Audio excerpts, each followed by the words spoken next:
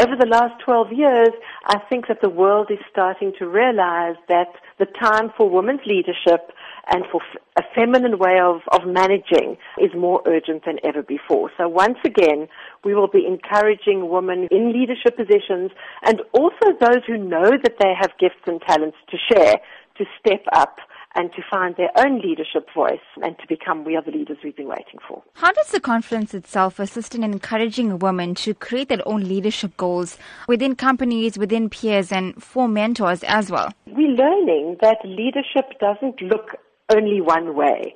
There was a time when the models of leadership that we had to look at were all rather male and patriarchal. And now, of course, we know that leaders are teachers, they're mothers, they're artists, they're change agents, and they are CEOs. So we need to find different ways of getting them to step up. And we do that through mentoring, through circles, through workshops, and, of course, once a year in a conference like this. To what extent are we seeing more women in leadership roles and in managerial positions, specifically in the workplace? So there's definitely an improvement, but if we look at numbers and figures, then they are still quite dismal compared to A, where we know that we need to be, and also B, against some of the research that's emerging from all the top consulting firms, Deloitte, McKinsey, who tell us that diversity and inclusivity at a board level and within organizations is just so important for global competitiveness. So it's surprising that it's taking us so long. But of course, it's easier than it's ever been before.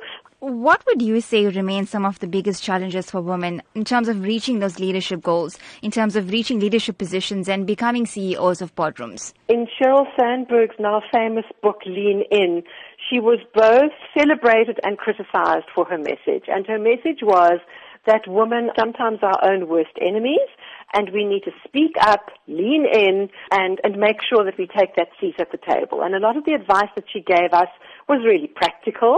We can't presume that women all over the world are going to step up just by speaking up and leaning in. We need to create structures and support forums and networks and challenge policy to make sure that women's leadership is not just a nice to have, that it's actually recognized as much as it should, and that we make it easier for women to take those positions.